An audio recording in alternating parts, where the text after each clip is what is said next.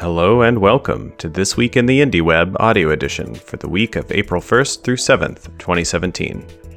This Week in the Indie Web is a weekly digest of activities in the Indie Web community at indieweb.org. It contains recent and upcoming events, posts from indie news, and a summary of wiki edits. This Week in the Indie Web is sent out on Fridays at 2 p.m. Pacific Time, with this audio edition appearing the following day. You can find the web edition of This Week in the Indie Web, including all links and an archive of all past editions, at indieweb.org/this-week. Events. Homebrew Website Club is a bi-weekly meetup of people passionate about or interested in creating, improving, building, and designing their own website. Most meetings take place every other Wednesday from 6:30 p.m. to 7:30 p.m., with an optional quiet writing hour from 5:30 p.m. to 6:30 p.m. beforehand. Homebrew Website Club took place on April 5th in 5 cities, including Berlin, London, Bellingham, Portland, and San Francisco. As always, you can find photos and links to notes from the meetups in the newsletter. The next regularly scheduled Homebrew Website Club meeting is April 19th, with Baltimore, Maryland confirmed so far. If you're an organizer, please remember to update the wiki with information about your venue, times, and how to RSVP. And remember, you can always find info about the next upcoming Homebrew Website Club meetups at indieweb.org/next-HWC. Interested in starting a Homebrew Website Club in your city? It can be as simple as grabbing a friend and heading to your favorite coffee shop, bar, living room, or any other meeting place. You can find plenty of information about Homebrew Website Club, including tips for how to organize your own, at indieweb.org/HWC. Tickets are now available for Indie WebCamp Bellingham, scheduled to take place May 4th and 5th at the Foundry in Bellingham, Washington. You can find details about the event, including how to RSVP, at 2017.indieweb.org/Bellingham. Also, the dates have been announced for the 2017 Indie Web Summit, which is scheduled to take place June 24th and 25th in Portland, Oregon, following the Open Source Bridge conference there. You can find details about the event, including how to RSVP, at 2017.indieweb.org. All IndieWeb events are volunteer-run, so if you are interested in helping organize, getting the word out, finding sponsors, and more, let us know in the chat at chat.indieweb.org. Podcasts. 2 episodes of This Week in Google were tagged this week as being IndieWeb-related. This Week in Google, episode 266 from September 2014, discusses the IndieWeb principles and ideas, as well as the Known project. And This Week in Google, episode 398 from March 2017, discusses the 100 Days of IndieWeb project, starting at about 98 minutes into the episode.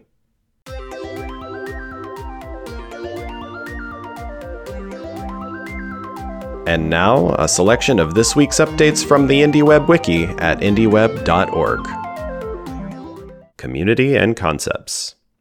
Some new pages and updates were created about health and fitness tracking, including HealthKit, an iOS framework for collecting health-related data such as sleep quality, heart rate, step counts, and more from the Apple Watch and other iOS devices.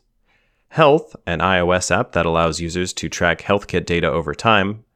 Granola, an iOS library for developers which serializes HealthKit data into JSON formats. And Open mHealth schemas, a set of standardized JSON formats for health-related data, possibly useful for indie web developers. The Read page was updated with an example from Gregor Morrell, who tracks his book reading behavior with local ISBN pages on his own site.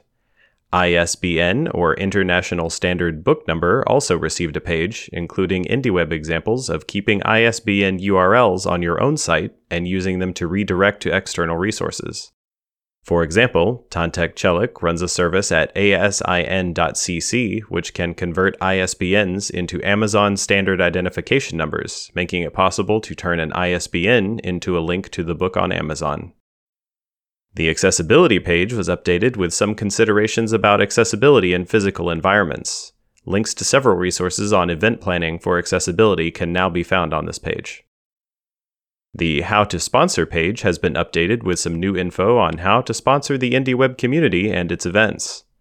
A new sponsorship prospectus is available in PDF form to send to potential event sponsors. Also added was a link to the IndieWeb Open Collective campaign at opencollective.com/IndieWeb. This allows folks to become monthly supporters of the IndieWeb community to help pay for event and travel costs, as well as infrastructure such as hosting costs for the IndieWeb Wiki. Services and organizations. A new page was created for the iOS app Clips. Clips allows users to create video stories similar to those popularized by Snapchat. Clips is not directly integrated with any particular social network, and instead allows users to share to any network or simply save the video to their device for sharing elsewhere, such as their own site. The Mastodon page received several updates this week as the federated social network Mastodon.social became extremely popular, resulting in the main instance of the site closing registration to new members. Among these updates were links to a motherboard article about Mastodon from a user's perspective, as well as a piece about the history of GNU Social, the original software upon which Mastodon.social is based. The page for the Akismet anti-spam web service was updated with examples of IndieWeb community members using it to filter spam on their own sites. It was also noted that the IndieWeb-friendly software Known has a plugin that supports Akismet for fighting comment spam. The site deaths page has a new entry. It was announced on March 31st that Microsoft's CodePlex software collaboration service will be shutting down in October of this year. A link to the announcement, including the shutdown plan, can be found on the site deaths page. IndieWeb development. A new page has been created for Abode, an IndieWeb personal website implementation by Eddie Hinkle for his website at eddiehinkle.com. The software uses Node.js and a GitHub account to build a static website. The source code for the project can be found on GitHub. A link was added to the Markdown page to an article from CSSTricks.com entitled Little Stuff About Markdown I Always Forget and Have to Google by Chris Coyier.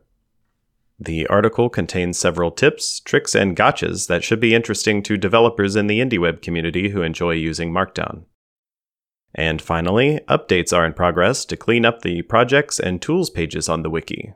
These serve as good landing points for developers interested in jumping in and implementing IndieWeb building blocks on their own sites.